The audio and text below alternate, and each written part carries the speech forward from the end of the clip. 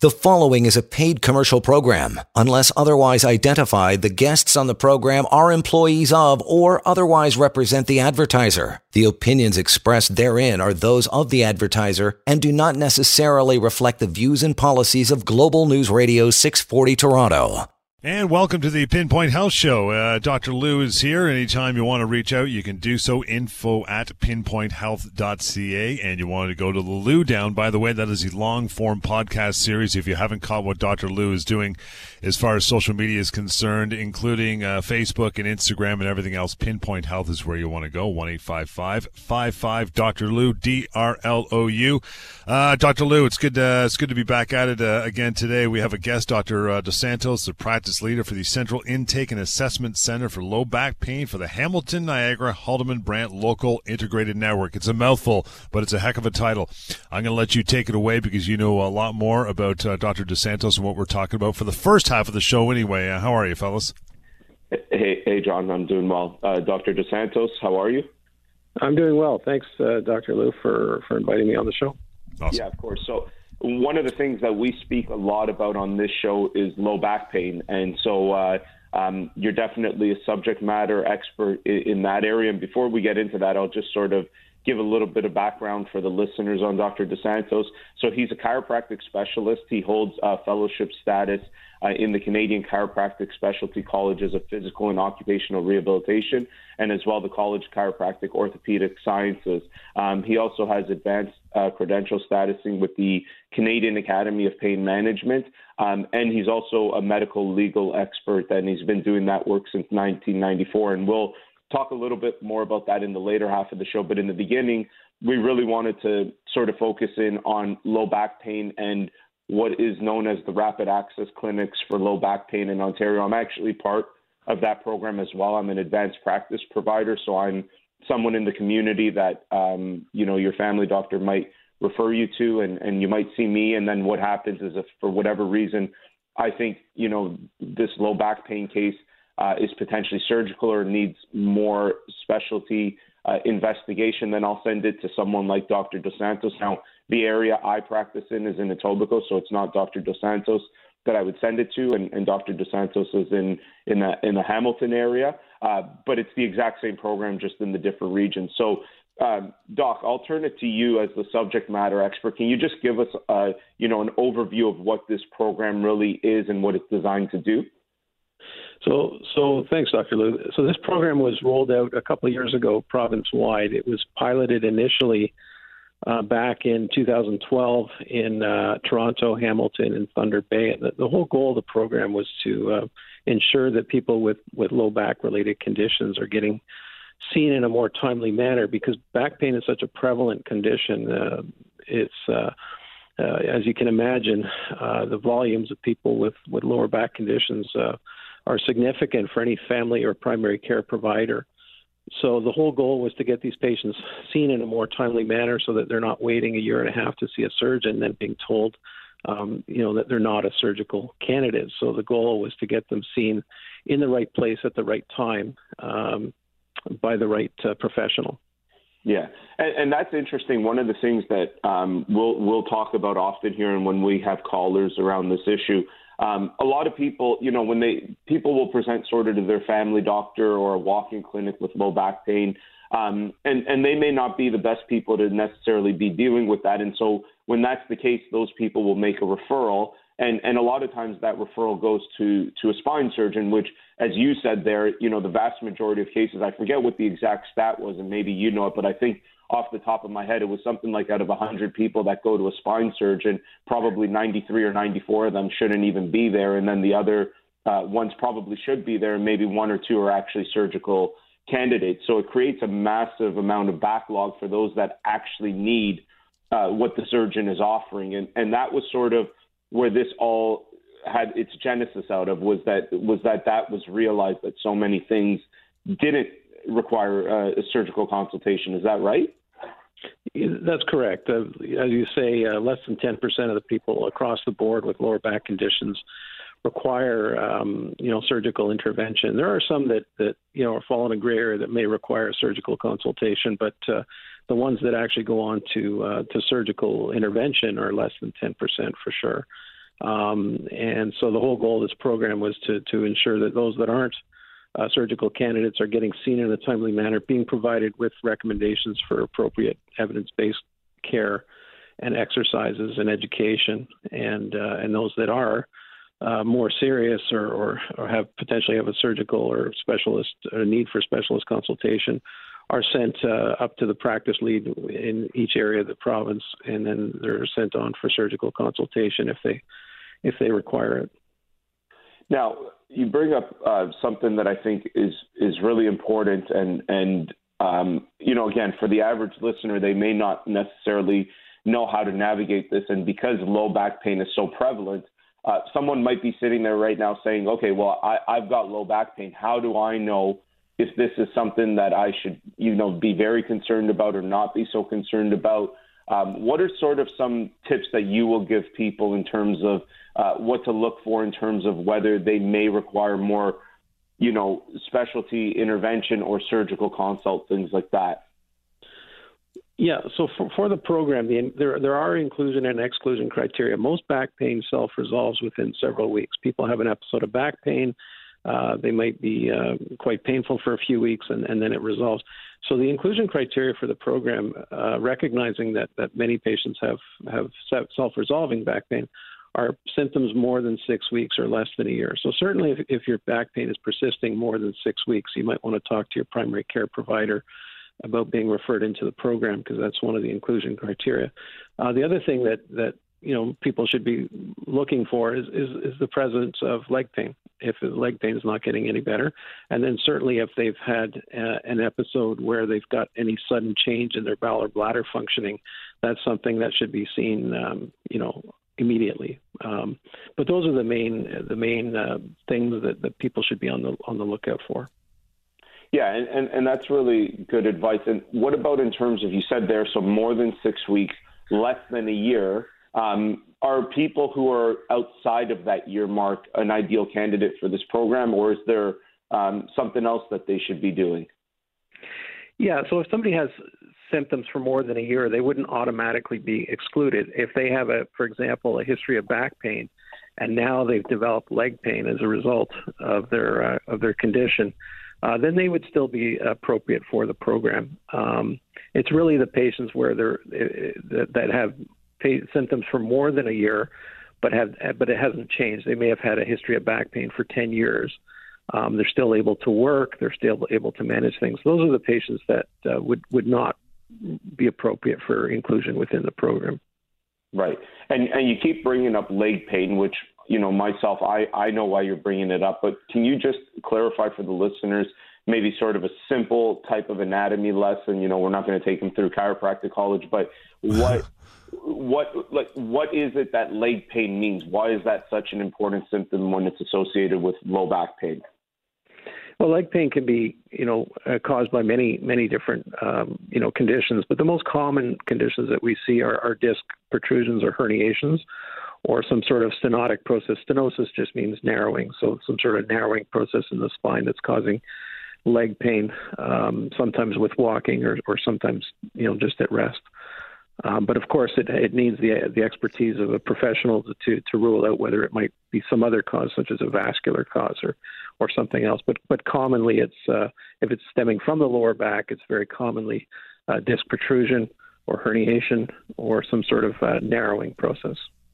Right. And with this program, so if someone is listening and they said, I think I might be an ideal candidate for this for referral to this program.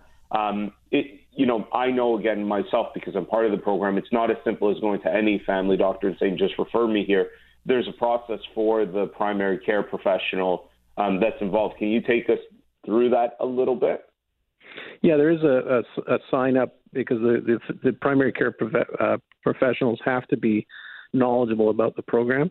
But it's fairly simple. They just have to complete an online module which trains them on the inclusion and the exclusion criteria. So that's for primary care physicians as well as nurse practitioners. Right. One of the things that we try to really educate people on this show, and you'll be even more of an expert on this than me, but when it comes to low back pain, you sort of earlier said that 10% of cases, or less than 10% of cases probably need some type of a surgical consultation or specialty intervention or whatever. But when we're dealing with the stuff that is outside of that, the 90% of low back pain, which is mechanical in nature, we're going to have to take a break in about a minute and a half or whatever. But can you start by taking us through what the right approach is for mechanical low back pain? So if someone's been told, no, this isn't an emergency, there's nothing more serious than this is a mechanical issue. And we get tons of callers all the time that have, are reliant on passive interventions. They're taking medication or they're getting massages constantly or whatever, and they're not really involving any active care into their plan. Can you start by taking us through how important it is for that type of back pain that people actually do that active care? Yeah, the most important thing, of course, initially is to get a good diagnosis from the experts, and then after that, of course, exercise is very important. Or there are clinical guidelines that have been developed for back pain from different government and professional organizations, which are very good and they're evidence based. So following, getting treatment in accordance with those guidelines gives you the most optimal chance of improvement. There's a multitude of different treatments that are administered for back pain. Some have much more evidence than others for their efficacy. Right.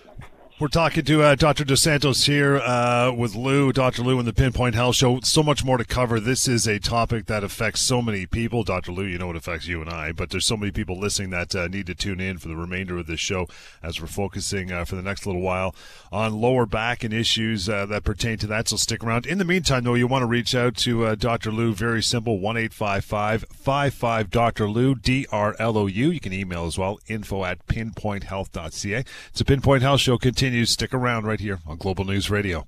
You are listening to a paid commercial program. Unless otherwise identified, the guests on the program are employees of or otherwise represent the advertiser. The opinions expressed therein are those of the advertiser and do not necessarily reflect the views and policies of Global News Radio 640 Toronto. And welcome back, PinPoint Health Show. Dr. Lou is here, Dr. DeSantos as well. We're focusing on lower back and things to be looking out for and educating over the next hour. Reaching out to Dr. Lou to carry forward is easy. 1-855-55 Dr. Lou, DRLOU, info@pinpointhealth.ca. And a reminder again, the Lou Down, the long form podcast series you want to look at and listen to at your leisure, and always check out social media and the postings going on with pinpointhealth.ca and Instagram and Facebook and so much more. Right back at it, Dr. Lou. Where do we leave off, right?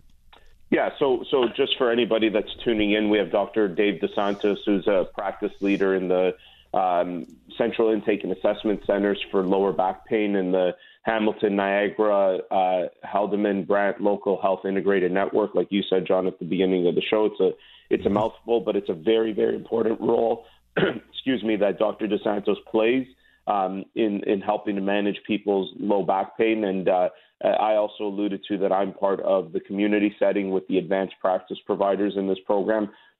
So we will see people with low back pain, and when we feel it's necessary and they need more investigation and potentially referral to surgeon, we will send them to the practice leads, of which Dr. DeSantos is one of those people. So, in the first part of the show, we were talking about all things related sort of to low back, and we sort of left off talking about the importance of active care. But Dr. DeSantos, one question that I will get a lot and I think would be important is, people have tried a lot of different treatments for their low back pain, and you sort of alluded to that there's a whole plethora of different types of interventions that you could do for the low back pain. And, some have very good evidence and some not so good evidence.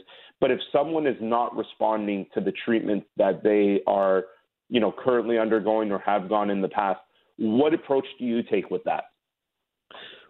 Yeah, well, I think it's important to realize that not everybody's going to respond, to an exercise program, for example. But the exercises are a very important component of the overall management of back pain in order to mitigate, recurrences of back pain. So it's important that the patient, as I mentioned earlier, get an appropriate diagnosis and and an investigation of what they've had specifically. There are clinical guidelines, like I mentioned, for the management of back pain. Things like manual therapy and exercises are recommended. Things like passive modalities are tended not to be recommended, but may be incorporated as part of an overall treatment schedule. Right. One of the things that you brought up there is what I focus on a lot. In fact, one of the reasons why this is the PinPoint Health show and the PinPoint Health clinics is I'm a big believer, like you, in the right diagnosis. And John can attest to this. When people have called in and have questions, my first question to them usually, because someone might call in and say, I've got whatever disc herniation, and I'll say, well, how do you know that? And so many people self-diagnose and don't rely on experts to get the diagnosis. How important is it? Because, and I think this is an important thing to hammer home to the listeners, because I think it's one of the things that is really unfortunate that happens all too often. And it probably leads to a lot of the initial mismanagement of low back pain when people either are not getting the right diagnosis because they haven't gone anywhere, or they've seen someone who may not know all that much about low back pain and is just told the generic thing. Like the amount of people that have called in and said, I've got sciatica. I've been told that I have sciatica. And, you and I, Doc, will bang our heads at that, because it's like, well, that doesn't mean a lot if it doesn't come in the context of a specific diagnosis. How important is that component?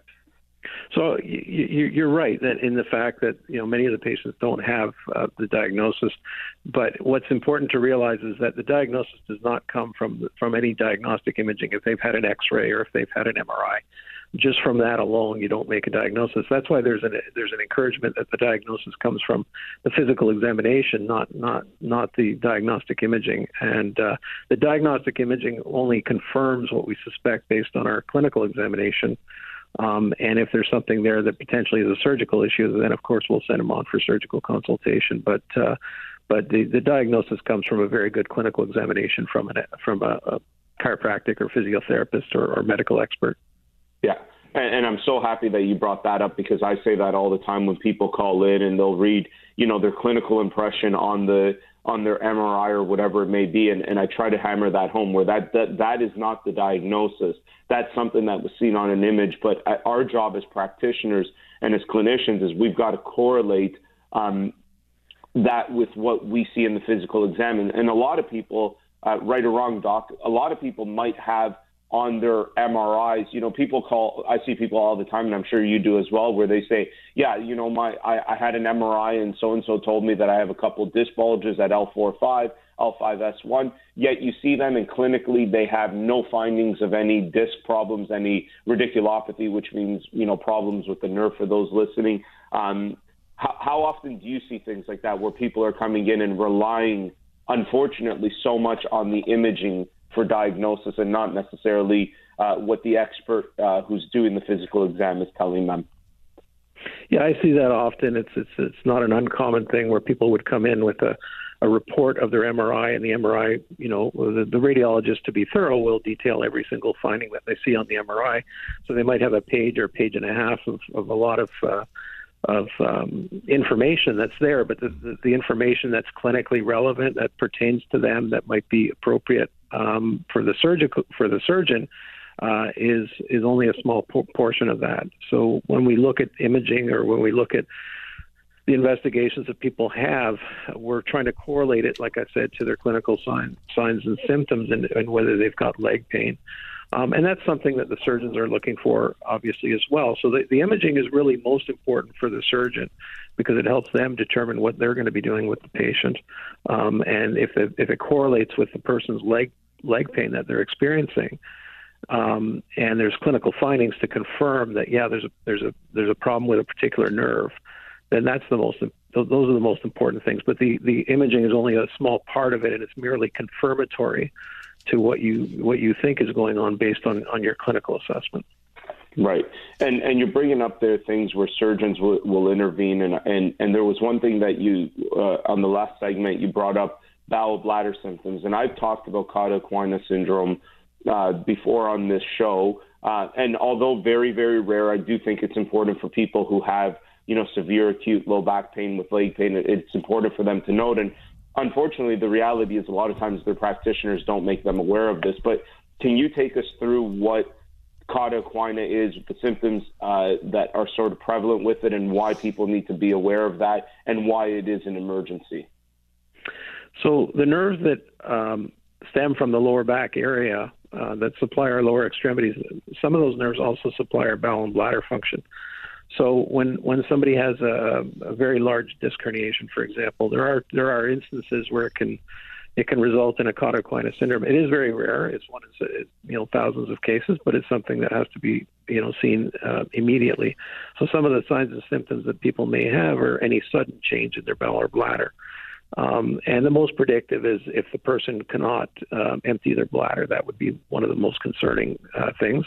And then, of course, with that, we're always looking for whether the person has any numbness around their bottom area or in their saddle area between their thighs. If there's any sort of progression of that sort of thing, or any weakness in their legs, then that's something that we want the person to be seen as soon as possible.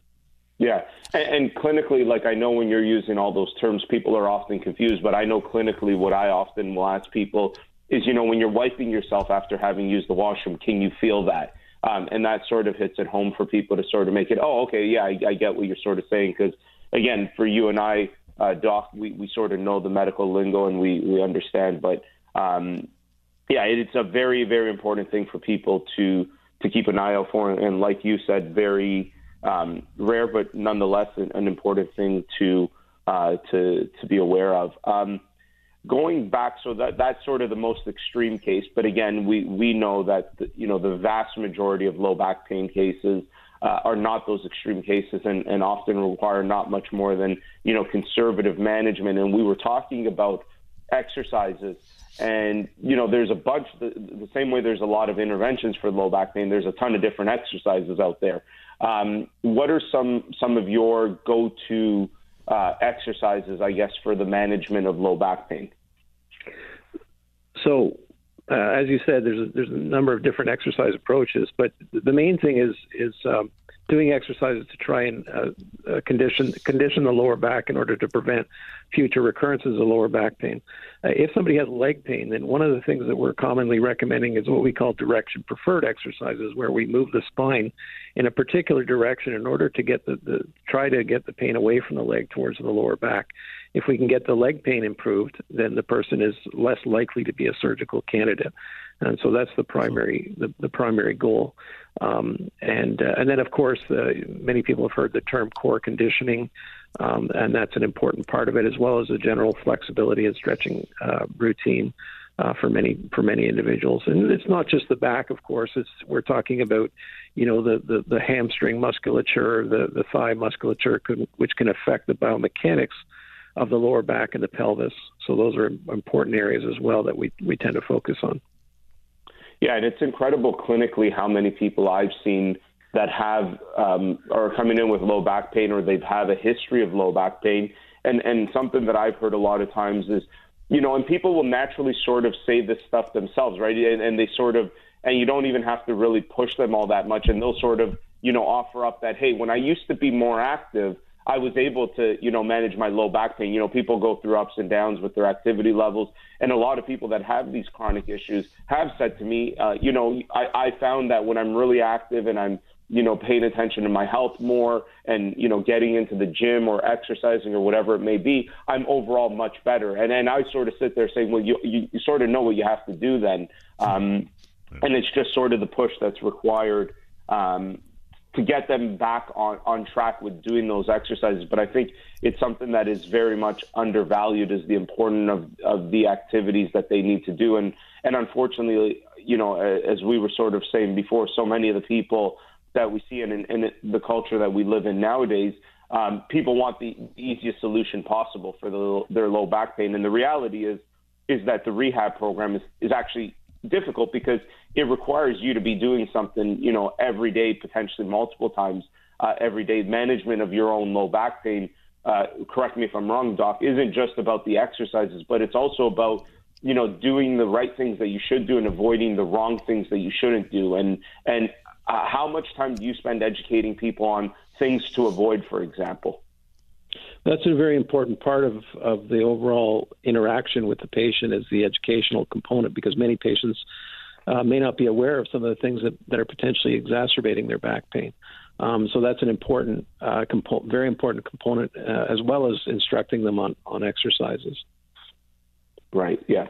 Exercises are such an important thing, and so many times, you brought up stenosis, and it's funny. I've had people, oftentimes, and we know that stenosis is a presentation that happens most often in the elderly, and one of the things that, will happen with that is people start to get that stooped forward posture naturally, because their body is trying to offload the pressure on the nerves, and it's funny. A lot of the times I've had a husband and wife combo come in, and it's the man that has stenosis, and the wife will say, I've been telling him to stand up straight and force himself to walk, and those are sort of, again, the wrong things. And as soon as you can provide some level of education, like you're saying, in terms of, no, hang on a sec, like if you understand why his body's doing that, you'll actually, he's not doing it on purpose. He's doing it, well, he is in a way, but his body is doing it on purpose to actually protect him. And so, trying to force him to straighten up or walk longer is actually probably going to make him worse. And they sort of, will sit there, and then, it's funny because they're often like bickering at one another at that point. But anyways, the point is that the education component is something that I focus on a lot, and is really, really important with low back pain, because if you know what you should do and you know what you should avoid, that can help a tremendous amount. Guys, let's take a short break here. Lots more to cover. Dr. Dave DeSantos is joining us here on the PinPoint Health Show. We're all focusing and talking about lower back and lower back pain. So if not yourself, you probably know someone that's affected by this. So stick around for the remainder of the show. Reaching out afterwards as well, 1-855-55-Dr. Lou, DRLOU, and info@pinpointhealth.ca. It's the PinPoint Health Show. This is Global News Radio. You are listening to a paid commercial program. Unless otherwise identified, the guests on the program are employees of or otherwise represent the advertiser. The opinions expressed therein are those of the advertiser and do not necessarily reflect the views and policies of Global News Radio 640 Toronto. And welcome back to the PinPoint Health Show with Dr. Lou, 1-855-55-Dr. Lou, DRLOU. After the show, to reach out anytime, have a chat, a consultation, move forward with it. And a reminder, the clinics are open and running. You shouldn't hesitate to reach out to Dr. Lou, info@pinpointhealth.ca as well. Dr. DeSantos continues on with us here, our chat and our conversation about lower back pain. Last segment, Dr. DeSantos, you mentioned cauda equina and why that needs immediate attention. Expand on that. Why is, it's a very rare condition, but why does someone have to read or should seek reasonably quick medical attention if they think that might be the problem? Yeah, so as I mentioned, cauda equina is probably the most serious thing that we see, and the thing that we're looking out for with patients that come in with lower back conditions. I just wanted to say that it is a very rare condition, so I don't want anybody to think that if they just have a little bit of constipation or some other issue that it's necessarily a medical concern. So the things that we're looking for with people that have lower back condition is a sudden change in their bowel and bladder functioning. And that usually is something where they can't empty their bladder, and they have associated numbness in their saddle area or around their bottom area. And so the nerves that supply our lower extremities from the lower back, there's different nerves that also supply our bowel and our bladder. And the main concern that we have is we don't want any you can have symptoms coming from a compression or irritation of a nerve, but the nerve may still be functioning well. But what we don't want is any permanent damage to those nerves. So that's why we're always concerned about people that might be developing some of these signs and symptoms. Yeah, and again, very, very rare, but nonetheless important for people to be aware of. And if you're concerned with those things, do seek immediate medical attention. But shifting gears here from the rapid access clinics, one of the other aspects that Dr. DeSantos is an expert in is in the medical legal world. And we've discussed, car accidents, disability claims, and other forms of injuries like that on this show previously. And I think having an expert like Dr. DeSantos can also help navigate this world. And so, Dr. DeSantos has been a medical legal expert since 1994. and he's provided expert assessments regarding things like catastrophic impairment, medical and rehabilitation, and other disability benefit issues. So, Dave, sort of going into very high level, but I'll turn it to you in terms of the medical legal world. Someone hurt in something like a car accident. What is it that they should be doing? Because there's going to be a lot to navigate when they're there. Yeah, so the first thing I would say is that, ensure that you get appropriate care and rehab as early as possible, so that you avoid the potential for developing any chronic symptoms. Because the most important thing, of course, is getting better. But having said that, if there is an ongoing dispute with regard to medical rehab benefits or disability benefits, the rules have changed over the years, and now there's no requirement that the insurer have a medical assessment. In the past, the rules required that before an insurance company could deny a medical or rehab benefit, that they had an independent medical or healthcare assessment. And now the rules have been changed to they may require a medical assessment. So it's important to have that in the back of your mind, and that having access to a medical expert is not guaranteed. So working with your lawyer is important to ensure that you get the appropriate expert assessment that you require is important. That's a really important thing that I think you bring up there, because a lot of the times when I see people, again, clinically, and if they've been hurt in something like a car accident, I will recommend that they should get a lawyer, and there's a lot of them out there. If they ask me for a referral, I'll give usually a number of referrals. But a lot of the times people will ask me, well, why do I even need a lawyer? And I think what you brought up there is really important. Can you just reiterate that again for the listeners? Because I don't want it to go missed, and I think that's an important thing why people need to be aware that there's not necessarily like you said, an entitlement to that, and really they might need someone on their behalf to sort of fight for them. Yeah, so if we're looking at different areas of injury, for example, with WSIB, if it's a work-related injury, they have their own assessment program, and if you're injured and there's an ongoing dispute as to whether or not you require care or would benefit from treatment, then there is an assessment process through that. Through the Workers' Workplace Safety and Insurance Board. With auto insurance, like I mentioned, the rules have been changed over the years. In the past, the insurance companies could not deny a benefit without having an independent assessment, and now the rules have been changed to, and they were changed a number of years ago, but it states that they may require an assessment. So there's no guarantee that the person is automatically going to get an expert assessment. If there's questions about their need for ongoing treatment. Right. And when you've been called upon for your expert assessment, can you take us through sort of what it is that you do in order to provide that expert assessment? Well, the main thing is that first off, I just wanted to say that I work with both plaintiff and defense lawyers. And the main thing is if the person is seeking a independent assessment, is that they ensure that the person that's doing the assessment has the expertise to assess them. One of the things that I've always advocated for is a professional peer review assessment. So if somebody's going for physical therapy, for example, they want to see a physical therapy expert. That's the best way of ensuring that they get a thorough assessment if there's dispute about whether the person would benefit from ongoing physical therapy. Guys, let's take a short break. Lots more of Dr. DeSantos on the way, and reaching out to Dr. Lou, really simple. As I mentioned, 1-855-55-Dr. Lou, DRLOU. Keep that number, write it down, and use it. info@pinpointhealth.ca is the simple email address to get a hold of Dr. Lou, one of his very capable team, and search out help. Get to one of the clinics as well, and the Lou Down is a long-form podcast. That is how we got social media covered, as well as Instagram and Facebook and everything else. So we'll continue after a short break. More of the Pinpoint Health Show is on the way. This is Global News Radio. You are listening to a paid commercial program. Unless otherwise identified, the guests on the program are employees of or otherwise represent the advertiser. The opinions expressed therein are those of the advertiser and do not necessarily reflect the views and policies of Global News Radio 640 Toronto.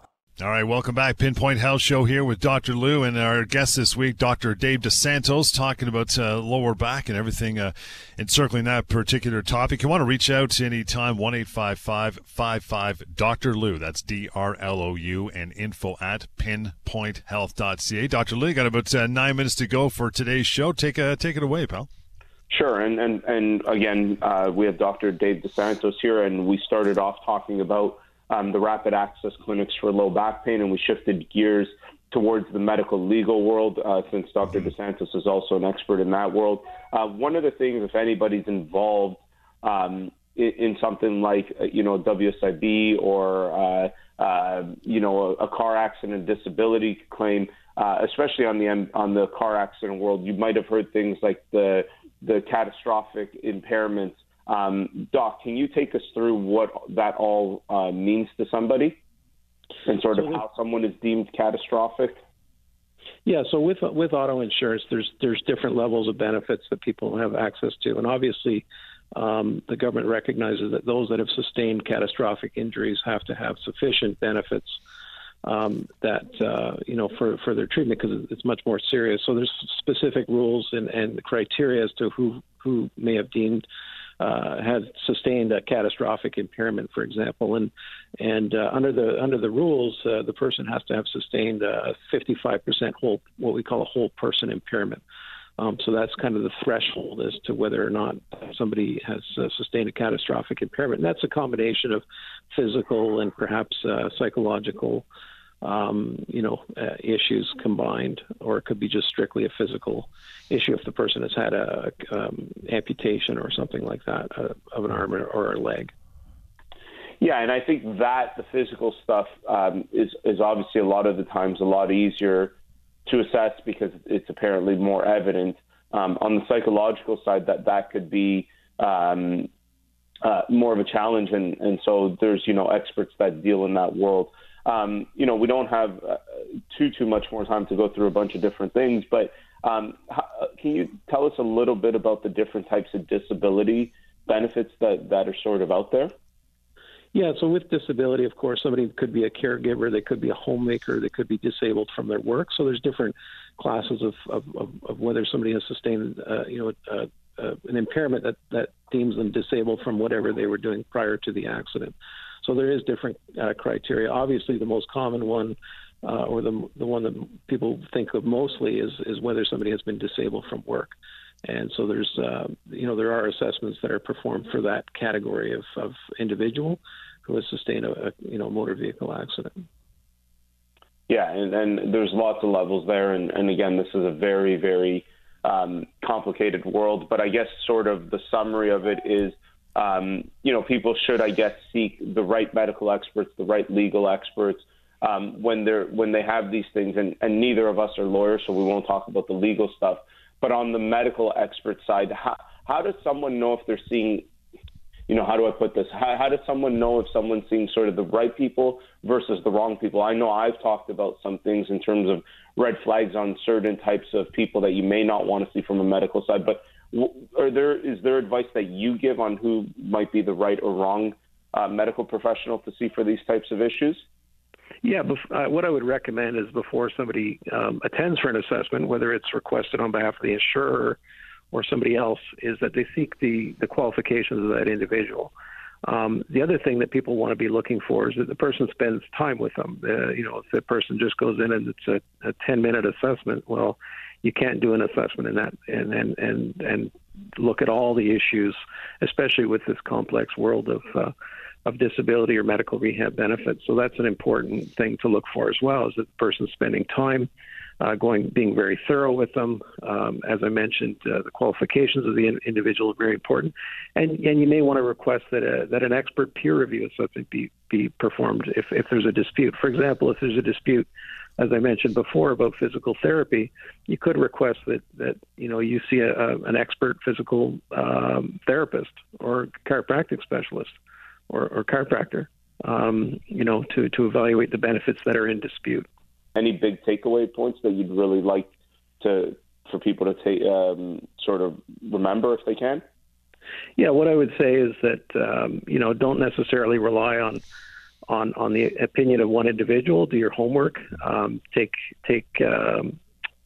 responsibility for your own care. Make sure you're exercising regularly and trying to get better. Those are the main things that I think has to be people have to adopt if they've been injured, whether it's in a car accident or any other capacity.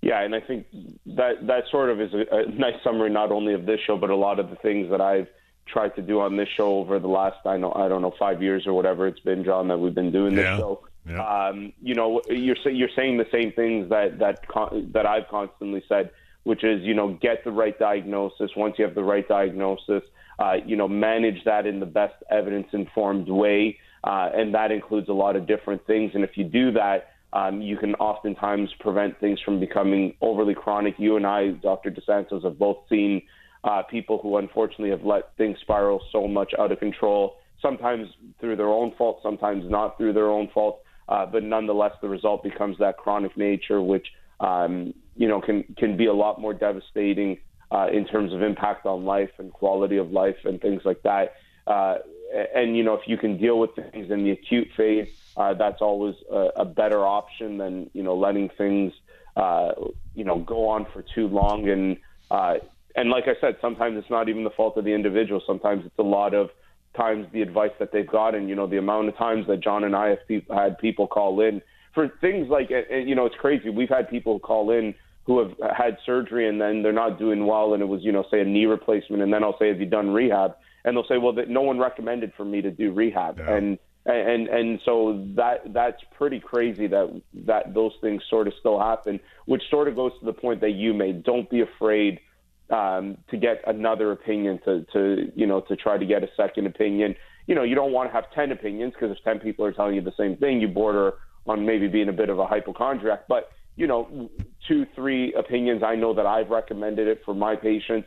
I have no problems with someone seeking a second opinion, and I don't think any other professional should. And unfortunately, there are some that may have an issue with that. Is that something that you find as well clinically, that people want to encourage their patients not to have a second opinion? Yeah, no, I think most responsible, anybody that's reasonable and responsible would encourage a second opinion. I even encourage it with patients if they have outstanding questions. I try and address all their questions, but I think it's entirely within the right of the patient, and it's entirely appropriate if there's any outstanding questions that have to be answered, that the person seek another opinion. Like you say, you may not want to get 10 opinions, but certainly a couple of opinions, 2 or 3 opinions, when it's something that's perhaps a little bit more complex, is entirely reasonable. Yeah. Guys, another fantastic show. Dr. Lou, you want to just wrap it up with your final comments, and we'll call it a week for sure. What do you think? Yeah, absolutely. And, again, Dr. DeSantos, thanks very much for being with us here today and providing all the valuable insight that you have to our listeners. Thanks for having me, Dr. Lou. You want to reach out anytime now that we are done, or listen back to the show, that is available for you as well. The phone number, 1-855-55-Dr. Lou, DRLOU. You probably have that written down by now. Online, you can go to the Lou Down. That's the long-form podcast, and all the PinPoint Health social as well, and Facebook and Instagram and all those things as well. You can reach out through email, info@pinpointhealth.ca as well, info@pinpointhealth.ca. Thank you again, Dr. Santos, and we'll catch you next time on the PinPoint Health Show right here on Global News Radio. The preceding was a paid commercial program. Unless otherwise identified, the guests on the program are employees of or otherwise represent the advertiser. The opinions expressed therein are those of the advertiser and do not necessarily reflect the views and policies of Global News Radio 640 Toronto.